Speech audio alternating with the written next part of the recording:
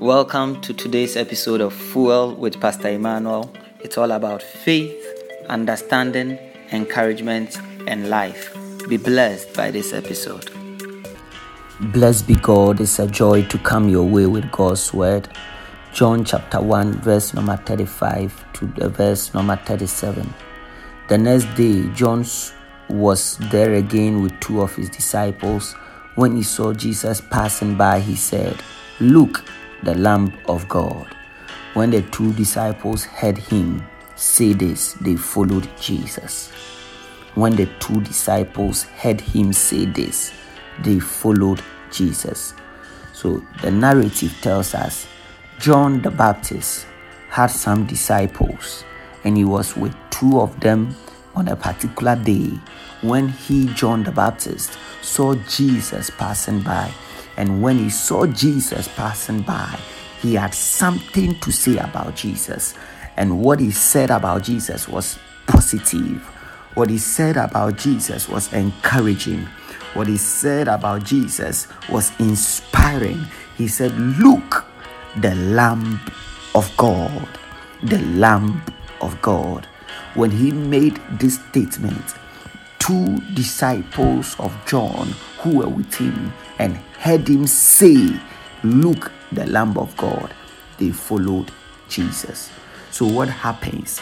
John the Baptist is a soul winner, and he gives a testimony of Jesus.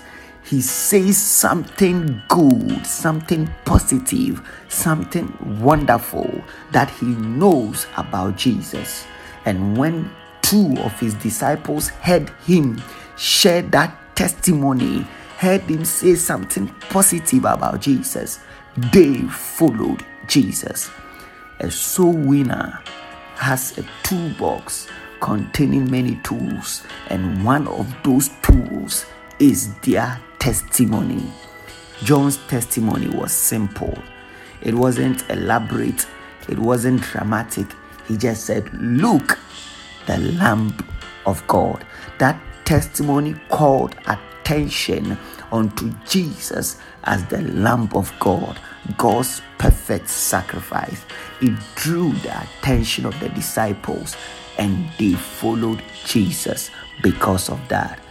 Child of God, you are also a soul winner, and in your toolbox is a testimony.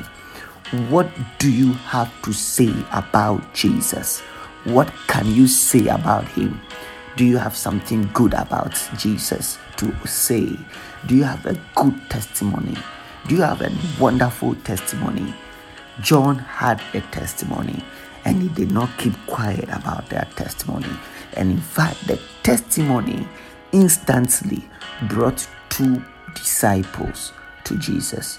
When you also give your testimony and share your testimony, people will follow Jesus. I want to encourage you today and throughout the week, share your testimony so that others will hear of it and follow Jesus. The Lord bless you.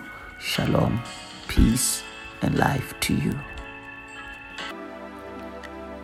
Thanks for listening to this episode of Fuel with Pastor Emmanuel.